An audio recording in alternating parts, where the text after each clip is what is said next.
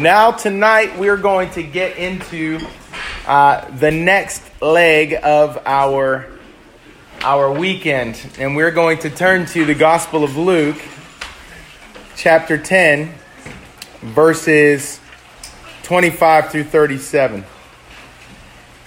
And I am going to read this, beginning with verse 25. And behold, a lawyer stood up to put him, that's Jesus, to the test, saying, "Teacher, what shall I do to inherit eternal life?" He said to him, "What is written in the law? How do you read it?" And he answered, "You shall love the Lord your God with all your heart, and with all your soul, and with all your strength, and with all your mind, and your neighbor as yourself." And he said to him, "You have answered correctly.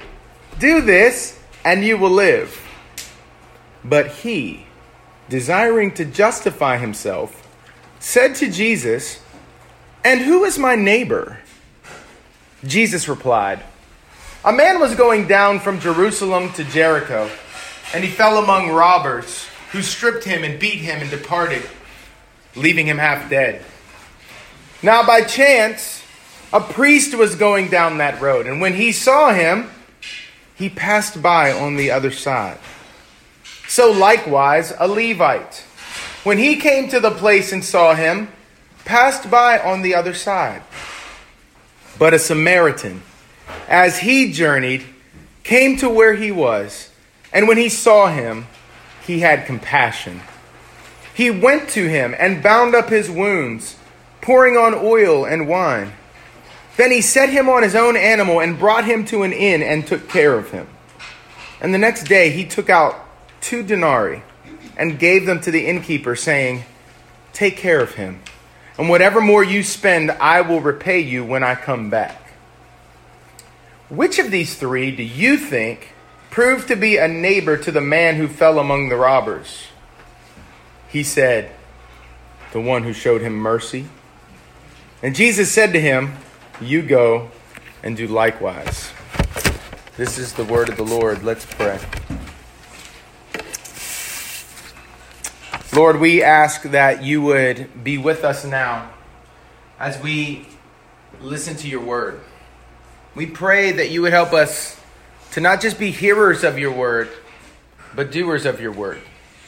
We pray that tonight this text would minister to us, that you by your Spirit would teach us, that you would work in our hearts as we see the grace that is in this text. And we pray that our vision of who Jesus is and what Jesus has done would begin to come together, that we would see what it's all about, that we would see what it is that the Christian faith is teaching and what it means for us as we believe it. We pray that you would bless this time to be fruitful. In Jesus' name we pray. Amen. So, a couple years ago, my family plotted on me. And they bought me a Fitbit. Now, I didn't ask for nobody's Fitbit. I wasn't looking for a Fitbit. I wasn't thinking about a Fitbit.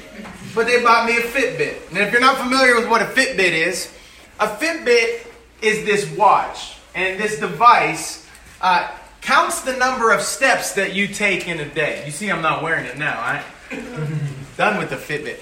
But this device counts the number of steps that you take in a day.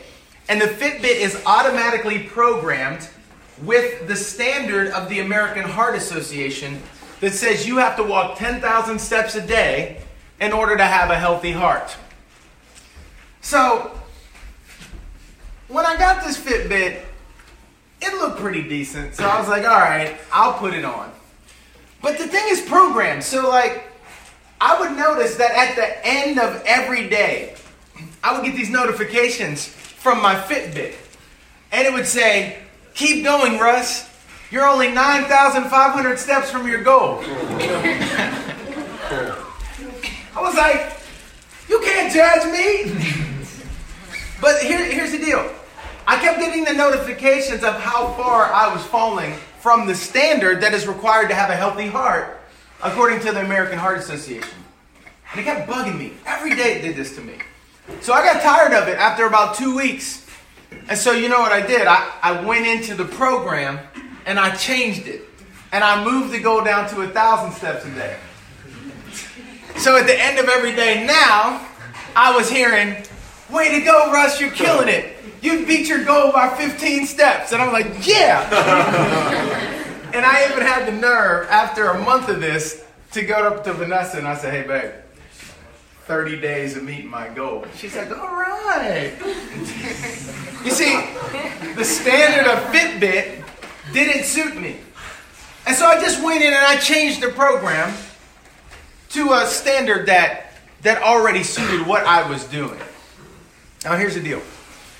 In the scriptures, we realize that God has given us a standard of neighbor love that is required for us to have a healthy heart before God. He has told us what it is that we have to do, how it is that we have to live in relationship to other people if we're going to say that we have healthy hearts before God. And every time we get into the Bible, every time we get into the scriptures, the story of God, we get these notifications that show us how far we are falling short of God's goal of neighbor love. But oftentimes what we do is we go into the program and we change the standard. Whether it's through a creative theological reasoning or whether it's through us putting our socio-political perspective onto the Bible, we've all figured out ways to go in and reduce the standard that God has given us for neighbor love. And what does that look like? We reduce the standard down to loving people who look like us. We reduce the standard down to loving people who act like us. We reduce the standard down to loving people who vote like us. We move the standard down to our own detriment, and then we have the nerve to think highly of our neighbor-loving selves. We think that we can actually get credit for loving our neighbors if we only love the people who love us back, and we only love the people who are easy to love. But that's equivalent to what I did with the Fitbit. It's going in and it's moving down the standard. And we can't have a healthy heart before God in that way. Now, here's the deal. The theme of our weekend, what we've been talking about, is what it is that actually happens in a person's life when the gospel gets a hold of our hearts. What kind of people do we become? And what does that look like in tangible form? Not in the ethereal, not in our well-wishing, but what does it look like in the concrete? How does a person relate to other people? How does a person relate to themselves? How does a person relate to God? What is the way that we navigate the world when the gospel gets a hold of our hearts? And tonight, we're going to talk about this very important theme of neighbor love. Neighbor love. And we're going to approach this text through 2 points. The first thing we're going to see is the call to neighbor love. And the second thing we're going to see is the cost of neighbor love. So let's look at our first point, the call to neighbor love. Now, when we drop into this text, we're not given much by way of a setting, but we're invited into a discussion that Jesus is having with a lawyer. And what the Bible means when it talks about a lawyer is not the kind of person that you think about. This is talking about someone who was an expert in the Jewish law. They were supposed to be a Bible expert, a theologian. One of the most important voices to tell people what it was they were to think about the scriptures. They were the ones who helped to lay out for people what it was the rabbis were teaching about the scriptures. And the lawyer rises to ask Jesus a question. And it was the most pressing theological question of the day. What shall I do to inherit eternal life? Now, asking this question was a way of figuring out where someone was on the spectrum. Are they a legitimate teacher or are they some whack job teacher? And so Jesus responds to the man's question, and he responds with a question. Jesus would often do this. The man says, what must I do to inherit eternal life? And Jesus says, well, what do the scriptures say? And the man repeats back to Jesus what was the standard understanding of the Jewish people of the day. And it was a pulling together of multiple texts from the Old Testament, but it was reduced down. What is it all about? What does someone have to do to inherit eternal life? They have to love the Lord their God with all their heart, mind, soul, and strength, and they have to love their neighbor as themselves. That was what it was. And Jesus says in verse 28, that's right. Do this and you will live. And by responding this way, Jesus shows the man that he's an orthodox teacher. He's a faithful teacher. But the lawyer, he just has to take that extra step. He just pushed Jesus. And he says, and who is my neighbor? Now here's the deal.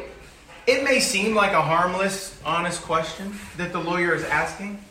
But what you have to see is that there is something going on beneath the surface for the lawyer. Why does the lawyer ask this question, and who is my neighbor? It tells us right in the passage. Verse 29, but he desiring to justify himself. This is the subtext. And here's what you have to understand. The Jewish faith at the time, they had this paradigm that you were supposed to love the Lord your God. And if you loved God, then you would love His image in human beings. But there were two ways that they got creative and they got around the deeper significance of this call to neighbor love. The first way was that you could call isolation. And the second way you could call it improvisation. Okay? The first way was isolation, and it sounds something like this. We only spend time around our people, the good folks, the good people. And we never run into those people out there. So if we're never running into those difficult cases, so if we just love the people in our in-group, then we get credit for neighbor love. Isolationism. Stay away from the broken down, wretched, needy sinners, and let's just stay in our group. That was the first way they avoided the deeper call to neighbor love. The second way that they avoided the deeper call to neighbor love was through improvisation. You could say the first is isolate yourself. The second way was to justify yourself. Now, here's what it means. For the lawyer to seek to justify himself was to seek to get an interpretation of neighbor that basically lined up with what he was already doing. He wanted Jesus to say that the neighbor was the person that he was already dealing with. Let me put it another way. In this man's mind, there were two categories of people. There were neighbors, and then there were non-neighbors. There were people that you gave attention and love to, and there were people that you could safely ignore. He has these two categories of people. And guess who was in the neighbor category? All the people who were like him. All the people who thought like him. All the people who voted like him. All the people that shared his sensibilities. All the people that had the same ethnic and cultural heritage that he had. Those were neighbors. Non-neighbors were those people. The people who spoke with an accent that was different from theirs. The people who bought their food out of the ethnic aisle. Now, by the way, this is a pro tip. Every aisle in the grocery store is the ethnic aisle. Y'all know that, right? There's no such thing as ethnic people and non-ethnic people. We're all ethnic people. All right, that's a freebie, right? That's a free of charge. But that was those people. There were people that he could safely ignore. Neighbors were good, decent folk, and non-neighbors were those people. Now think about it. No doubt, this lawyer had come across people earlier that day who looked different from him. And he looked at them and he said, non-neighbor. And then he had come across someone else in need who was from a different socioeconomic bracket. And they needed help. And he looked at them and he said, non-neighbor. And then he came across someone who spoke a different language than he did, or maybe they were from a different country and they were in need, and he saw them and he said,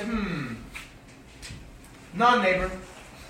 And he thought to himself, I'm pretty good at this neighbor love thing. Because he only loved the people it was convenient to love. He only loved the people who were easy to love. He only loved the people that loved him back, who shared his sensibilities. But here's the deal. Anybody can call themselves loving if they get to define who it is that they're going to love.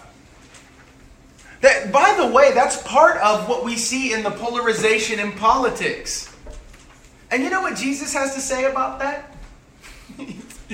Jesus says, anybody can love somebody who loves them back. Anybody can love a person that's like them. Now, you don't have to have any kind of special relationship to God in order to love people who love you back. That's easy. It's easy to invite people to your party who you know can invite you to their party. No, real love is when you can bless someone, when you can love someone who doesn't love you back. Now you're dealing with gospel love. Real love, real neighbor love, is when you can invite someone to your party who doesn't have enough money to throw their own party. They can't give you anything in return. That's real love. That's real service. What we're going to see in this text is that these were barriers to the kind of neighbor love and indiscriminate compassion to which God called his people. And Jesus isn't going to let the lawyer off the hook. And guess what? He's not letting you off the hook. He's not letting us off the hook either. Because what Jesus is going to show him is that he's not going to allow this man, he's not going to allow us to have the category of non-neighbor at all. He's not even going to give us that as a legitimate category. And the way that Jesus moves in on the man is again with a story. Look at verses 30 through 33. Jesus moves in on the man with a parable. And he tells the parable, the story of a certain man who's making the treacherous journey from Jerusalem to Jericho. Now listen, this was a journey that went from a very high altitude to a very low altitude. And it was a challenging journey. It was fraught with danger because there were these caves where robbers were known to hide out. And they would jump out and they would rob people. And most people would travel with a caravan for protection. They would have multiple people that would roll with them. They'd have an entourage, right? But apparently this man doesn't have community. And he has to make the journey all by himself. And this man falls victim to robbers. And the text tells us in this story that the robbers stripped him, they beat him, and they left him for dead. He was half dead on the side of the street.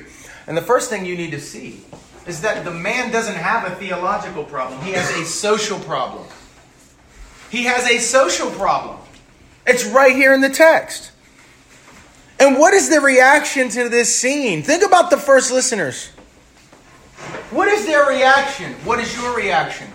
As you listen to the telling of the story, you begin to lean in and you begin to wonder, who is going to help this dying man? Who's going to help this poor beaten up man on the road? And then, for the original listeners, all of a sudden, a note of optimism pops up. Because onto the scene comes a priest. This was a holy man. And it tells us the man was making his journey from Jerusalem to Jericho. So this priest is the equivalent of a pastor who has just stepped out of the pulpit after preaching a Sunday morning sermon. This priest had just finished serving at the temple in Jerusalem, and he was on his way back home to Jericho. He just steps out of the pulpit, and he comes across this man laying half dead on the side of the road. And we're optimistic Surely this religious man is going to help the man on the side of the road. But our hopes are dashed when we're told that the man passes by on the other side of the road. Now here's the deal. It doesn't tell us why the man passed by on the other side of the road. He might have had important things in his schedule. He may have had homework. He may have had something important on his schedule that he needed to tend to. He might have thought that he had a legitimate reason for passing by on the other side of the road. But Jesus doesn't tell us any of the reasons why. It simply is a note of condemnation that the man offered no help. That's the point. Regardless of his excuses, he offered no help. And that's where Jesus leaves it. And then we move on. Another character appears on the scene. A Levite. This was another man who worked in the temple. He was another religious professional. And now our hopes are raised up again. Another bit of optimism. Yes, okay. The priest didn't help, but surely the Levite's going to help. And the Levite passes by on the other side. Again, no commentary on the reason. It doesn't tell us whether he had good motivations or bad motivations, whether he had important things going on or he was just being careless and selfish. It doesn't tell us why. The bottom line is, regardless of his rationale, he offers no help. And as we're listening to this, we have to appreciate something. Look at the power of Jesus' teaching. You know what Jesus is doing here? Jesus is showing the lawyer what his thinking, what his theology looks like in story form.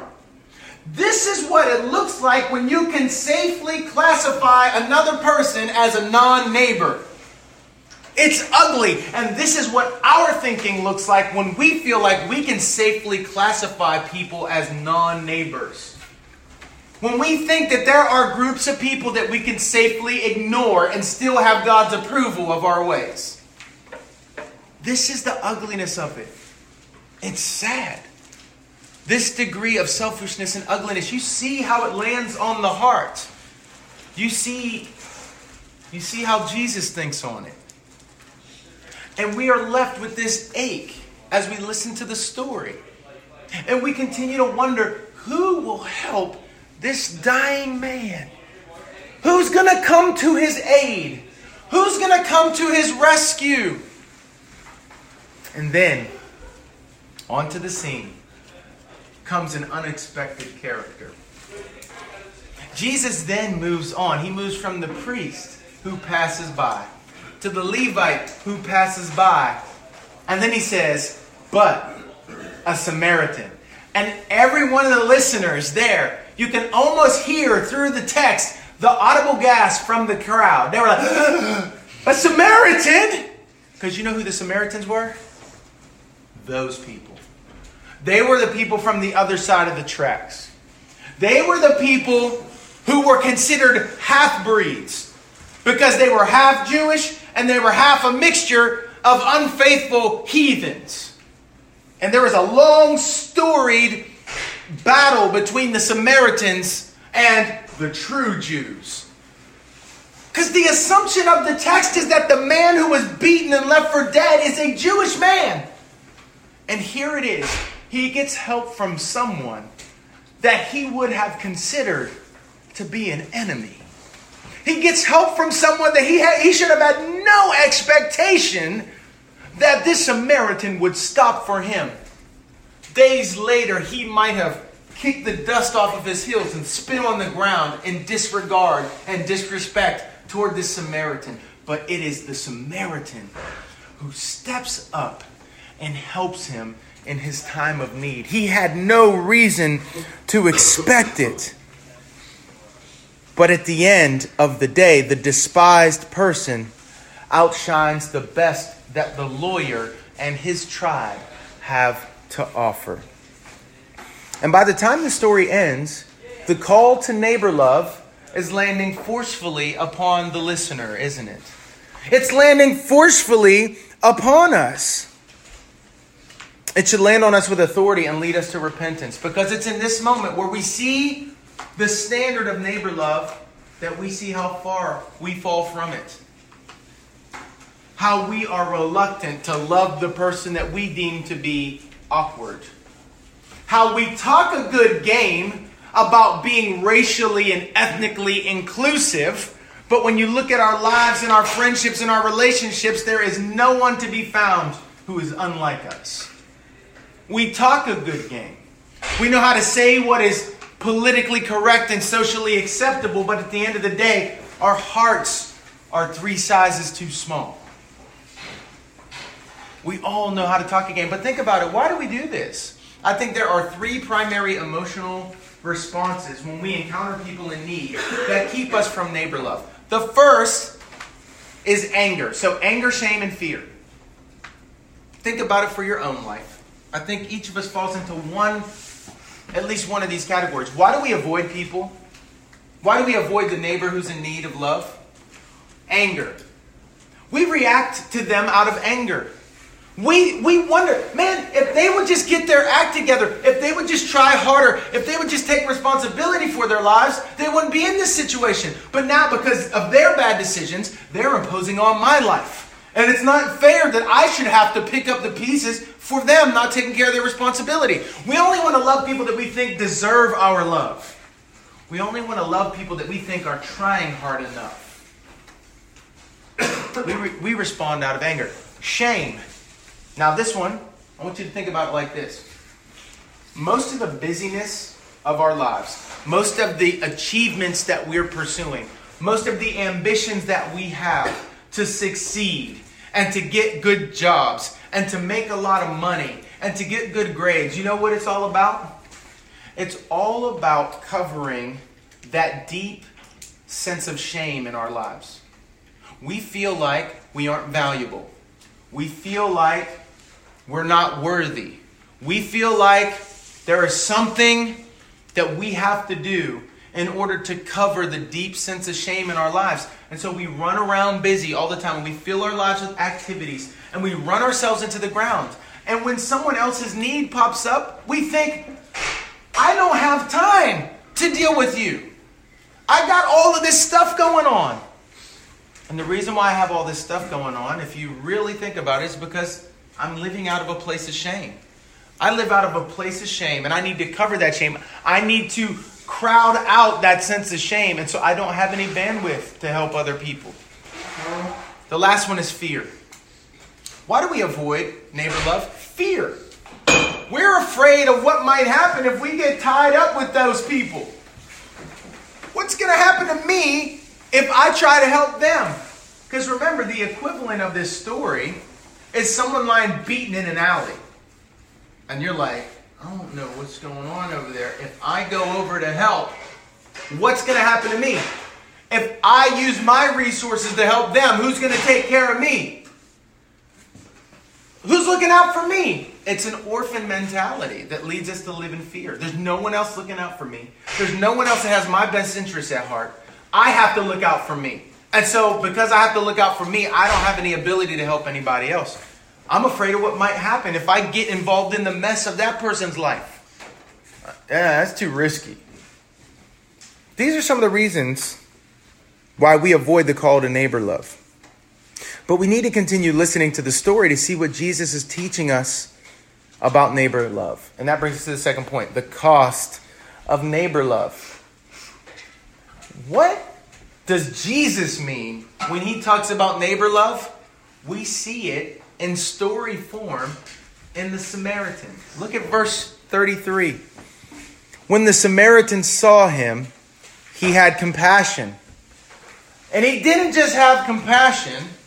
That compassion showed up in 6 concrete ways. 6 concrete actions of the Samaritan. Look at this.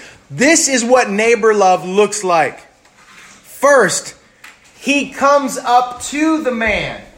The priest, it's not a small thing that the text tells us that the priest and the Levite, they walked by on the other side. They kept their distance. But the Samaritan comes to the man. He realizes that he can't help the man from afar. He can't just throw money at the problem. He gives his very self. And he comes to the man. Second, he dresses his wounds. And you know how he did that? He likely had to tear his own clothes to make bandages. 3, he anoints the cuts with oil and wine to address the wounds, depriving himself of refreshment and care for the man. 4, he loads the man on his own mule, and he goes without relief in order to provide relief for this man. 5, he takes him to an inn. He doesn't leave the man where he finds him.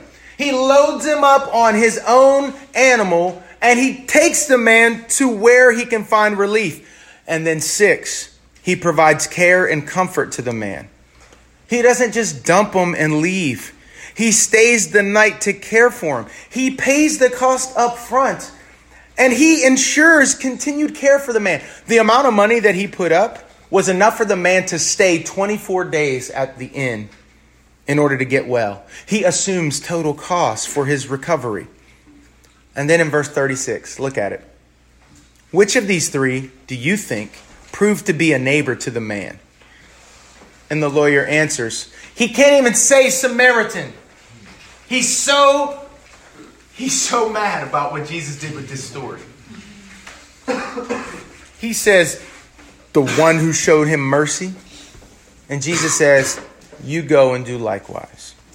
Now, we tend to start with the wrong idea, friends. We think in this way. Okay, how can I do what Jesus is calling us to do without altering my lifestyle?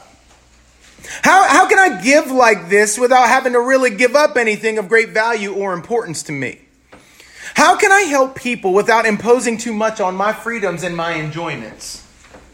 You know, I have a high standard of life. I need to have a certain quality of life. So how can I maintain that quality of life and do what Jesus is calling me to do? How can I remain fairly selfish and concerned with my own affairs and still do what Jesus is saying I need to do? And you know what the answer to this is, right? You can't. You can't. You can't love neighbor and hold on to those commitments that you have. Not if you're going to do it like Jesus says it has to be done. And I want you to imagine the lawyer leaving this conversation with Jesus rocked. Because remember, the whole conversation started with the question, what must I do to inherit eternal life? And now the man is seeing that he can never perform his way into inheriting eternal life on his standard of neighbor love. He has been wrong his entire life about what is required when it comes to love. And if we're really getting the scope of what Jesus says is required, then it should rock us too.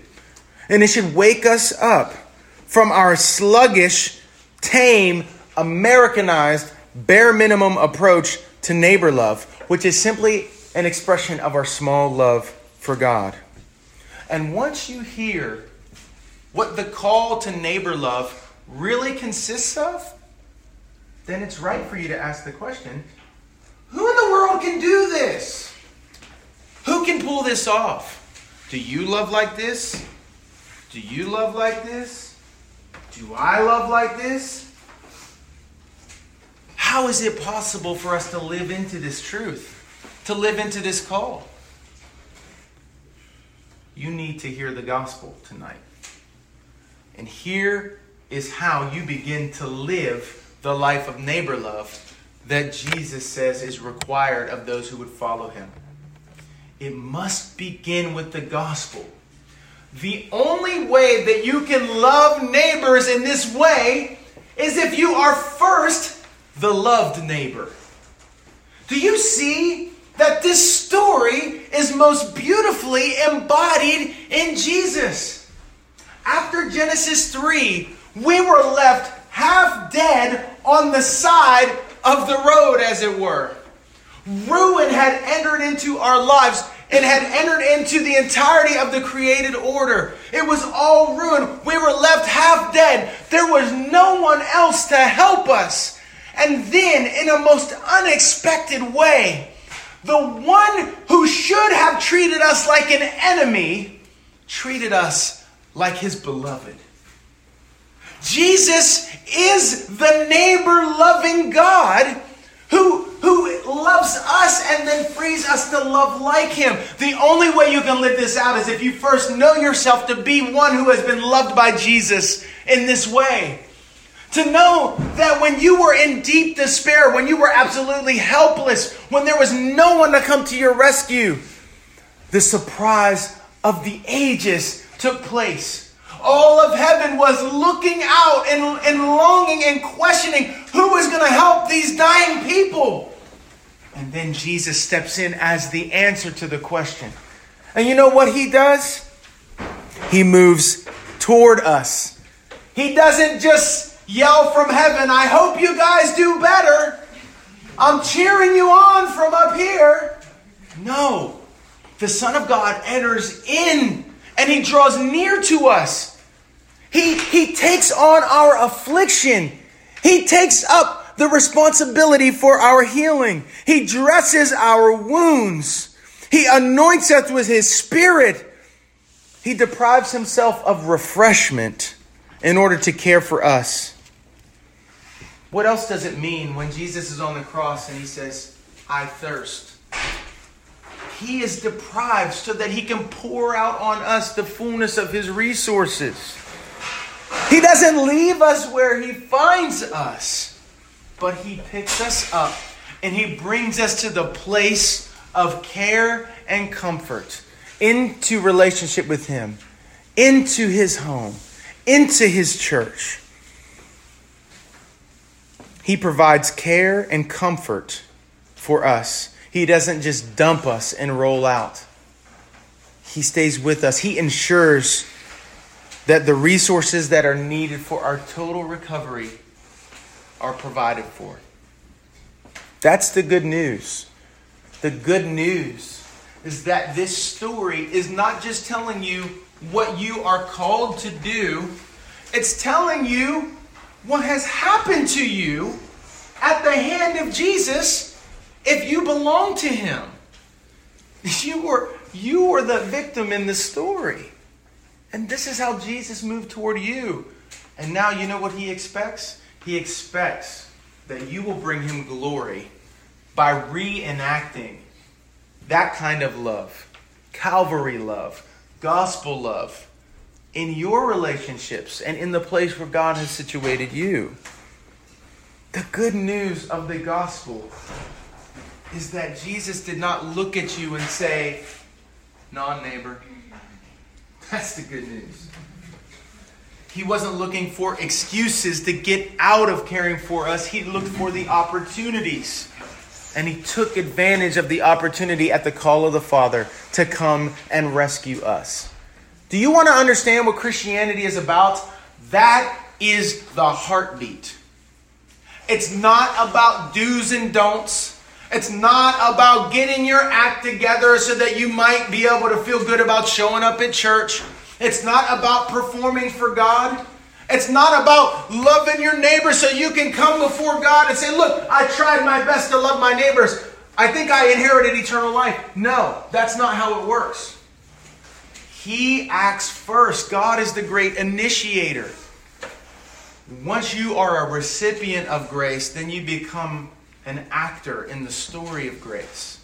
You become a proponent who advances grace in the lives of the people around you. That's the gospel. And it's out of the gospel that we then live the life that we're called to. We don't live out of this framework that if I don't, then God's going to get me. God's going to be mad at me. If you try to pursue the life of neighbor love out of shame, you'll fall apart. If you try to pursue the life of neighbor love out of guilt, you'll burn out. If it's like, oh yeah, I feel so bad, I should have done it, no, that's not the motivation. The motivation is, look at the Savior that I have, and look at how constant he is in his rescue of my life. Look at how faithful he is. Look at how good he is. Everything in me called out for condemnation But everything in him called out for my restoration. And because I have that grace in my life, because I have him as my Savior, I want to live in love toward the people around me. I want to tell you a secret. There was nothing lovable about you that made Jesus draw near to you. It wasn't like, oh, she's cute. Okay, I'll die on the cross for her. Okay, it's like, no, that's not how it was. We were unlovely. We were not lovable. We were not likable. That's what you see Jesus. The life of Jesus in the Gospels is meant to help us to reflect on the truth that Jesus touched the untouchables, and he loved the unlovable, and he forgave the unforgivable, and he welcomed the undesirable, and he saved those who were otherwise unsavable by grace alone, through faith alone.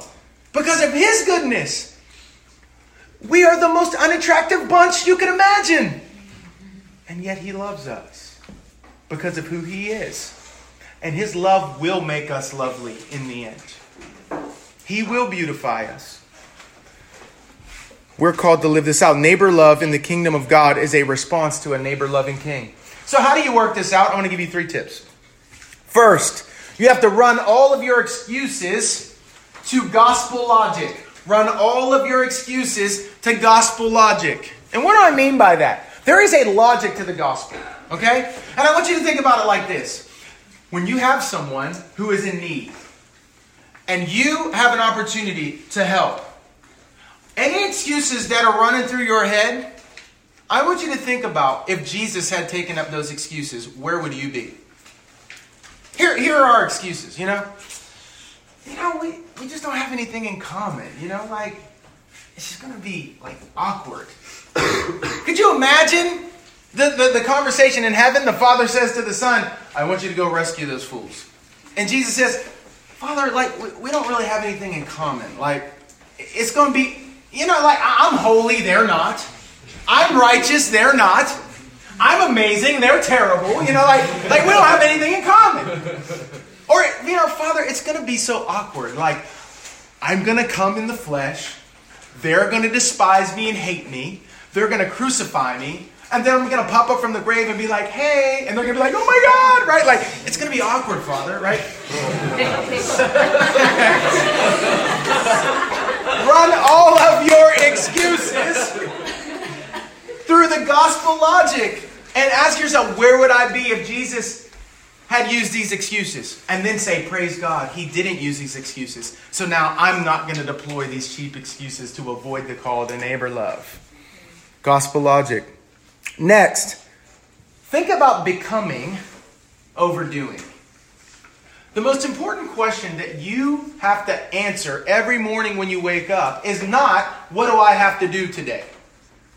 It's not about your to-do list. It's about the has-done list of Jesus. What he has already done. And as a result of what he has done for you, and as a result of who he says you are, the question is, who do you have to become today? The most important question is not what you have to do. If you focus on who must I become today in light of his love, who must I become today in light of his patience and his goodness, who must I become today in light of the freedom that he has given me? I must become more free. I must become more secure in who I am. I must become more fearless. I must become more courageous. Why? Who should I fear? What can separate me from the love of God that's in Christ Jesus? What can their opinion do to alter my destiny? What if they say bad things about me? What if they don't like me? So what? What difference does that make? Do you need the approval of your peers in order to flourish? No. Why? Because you have the approval of the only one who really matters, and that is God. And you have his approval because you're in union with Christ. And every time he looks at you, he sees the glory and the beauty of his Son, and he looks on you with delight. He knows the past sins, the present sins, and the future sins, and he still set his love on you. So there's nothing that you're going to do that's going to make him give up on you. Or finally say, I didn't see that one coming. I'm done with them now. Think about how stupid that is. That's dumb. Here's the thing. The surest sign that God will never stop loving you is that He never began. His love is eternal.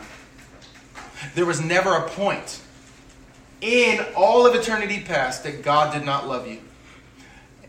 And there's never a point in all of eternity future that He will not love you who belong to Him. That's good news. So think about who you're becoming. Don't try to manufacture neighbor love. Seek what's going on in the heart. And then practice it, right? Practice it. And practice it by putting it in your calendar and praying about it. Now let me ask you a question. I'm a pastor, Washington, D.C. And it's a diverse place, right? It's socially diverse. It's politically diverse. It's ethnically diverse. It's socioeconomically diverse. It's generationally diverse. What would you say if I said, man, I love the poor? And you looked at my calendar for the past year, and you didn't see one poor person on my calendar. And you looked at my calendar for the coming year, and you didn't see one poor person on my calendar. What would you conclude about my statement that I love poor people? Is it real? No. And you can add in any group into that. The surest way to begin to work this out and to hold yourself accountable to it is to put it in your calendar. Make plans to live in neighbor love. Think about the people that you're stepping over to get to the people who are like you. Who are you passing by? Who are you inviting to have lunch? Who are you inviting to go do activities? Who are you including? Do you have an unspoken requirement that they have to meet a certain criteria before they'll get a welcome from you? Before they can warrant an invitation from you? What if Jesus did that? Oh, it would just be the Father, Son, and the Holy Spirit. That's it. But that's not how He does. Make plans for it. Hold yourself accountable to it. And pray for it. Pray for the opportunity to love people who are in need. And when the opportunity arises, pray for the grace to act on it. And then, you know what? Here's the last thing. Share it with a friend who will pray with you and who will hold you accountable to it. Hey, how's it going? You said you were praying. Get specific people in mind. And think about, who are you passing over in your dorm, on the campus, in some of your classes? You see that they don't have any friends. You see that they're lonely. And yet you just pass them by. You don't take the effort. You don't risk the awkwardness to just say, hey, I've been seeing you in this class, man. I just wanted to come say hi. You want to grab lunch sometime? Oh my gosh, that's scary. Really? Really? It's not that serious. Not when you are driven by the kind of neighbor love that Jesus has shown, right? I want you to imagine, just think in this little context, what would RUF at the University of Vermont look like if you became known as being the most radically neighbor-loving group on the campus? What would this group look like? Who is missing? Look around and think about who is missing right now that would be in here next year if y'all became a radically neighbor-loving community. You got them in your minds? Now, hatch plans. Plot on doing this kind of good. Plot on loving in these ways. And don't just let this be a weekend where you heard some neat things and maybe got a little bit of warm fuzzies or whatever, but then it goes in one ear and out the other. I want you to think, when you meet after this, I want you to make commitments to one another and say, let's talk about this and let's work this out together. And let's pray that next year at this retreat, we're going to see some of the fruit of growing as a neighbor-loving community. And God's going to bless that. You don't know whose life you're going to play a part in changing. You have no idea. You start with the assumption that the people who are sitting off aren't going to want to be bothered by you. Some of them may not want to be bothered by you. And that's okay. What did Jesus do when you rejected Him time and time again? Oh, shucks, Father, they don't like me. I better just stop going after them. No, He's the shepherd who leaves the 91 and pursues the one. He leaves the 99 to pursue the one. He was not deterred by our rebuffs. No, he loved us back to our senses. Because he knew ultimately that what he was trying to offer was what we needed most deeply. Love. Zora Neale Hurston was a poet of the Harlem Renaissance. She said, love makes the soul crawl out from its hiding place.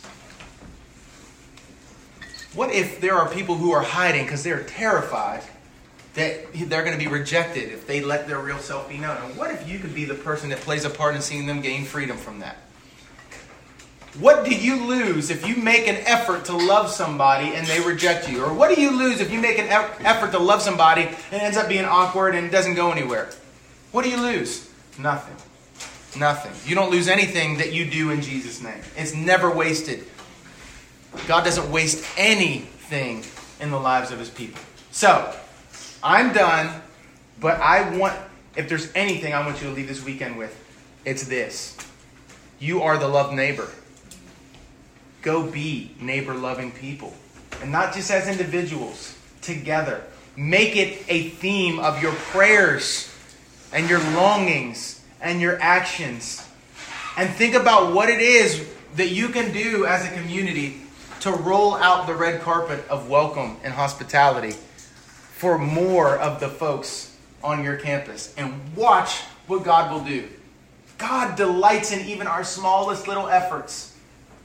I got more art projects in my house than I can shake a stick at from my kids.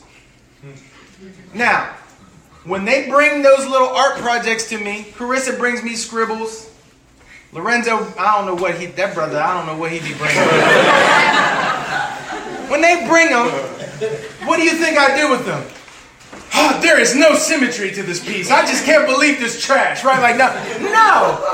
I said, thank you, buddy. I appreciate it, right? Anything that they bring to their father in love, I delight in it, right? Anything that they bring to me in love, I delight in it. Now, do you think that our Heavenly Father do you think I'm a better father than our Heavenly Father? He delights in the little things that you do for him, to please him, to bring him delight. I love you know what? When you become a parent of multiple children, you also get the title of referee, right? There's always some fight that's like, hey, who's doing that? What are y'all doing in there? It's like there's always some chaos and someone's crying and you walk in the room, I was like, what's going on? And they're all pointing at someone else, right? Like there's always someone else's fault. But you know what I love? It just blesses me when Lorenzo, in his own funny little way, some of y'all have seen this little man running around here, you get a sense of him, right? When he says, Dad, I got Carissa's clothes out. I was like, man, I appreciate that. That brother, let's just say, he's not going to be running any fashion shows in the future. He got different socks, he's got all different. But the small attempt to serve his sister just brings me such joy. The little efforts that you bring to the Father to try and love people in his name, to try and seek the well-being of other people, the good of other people.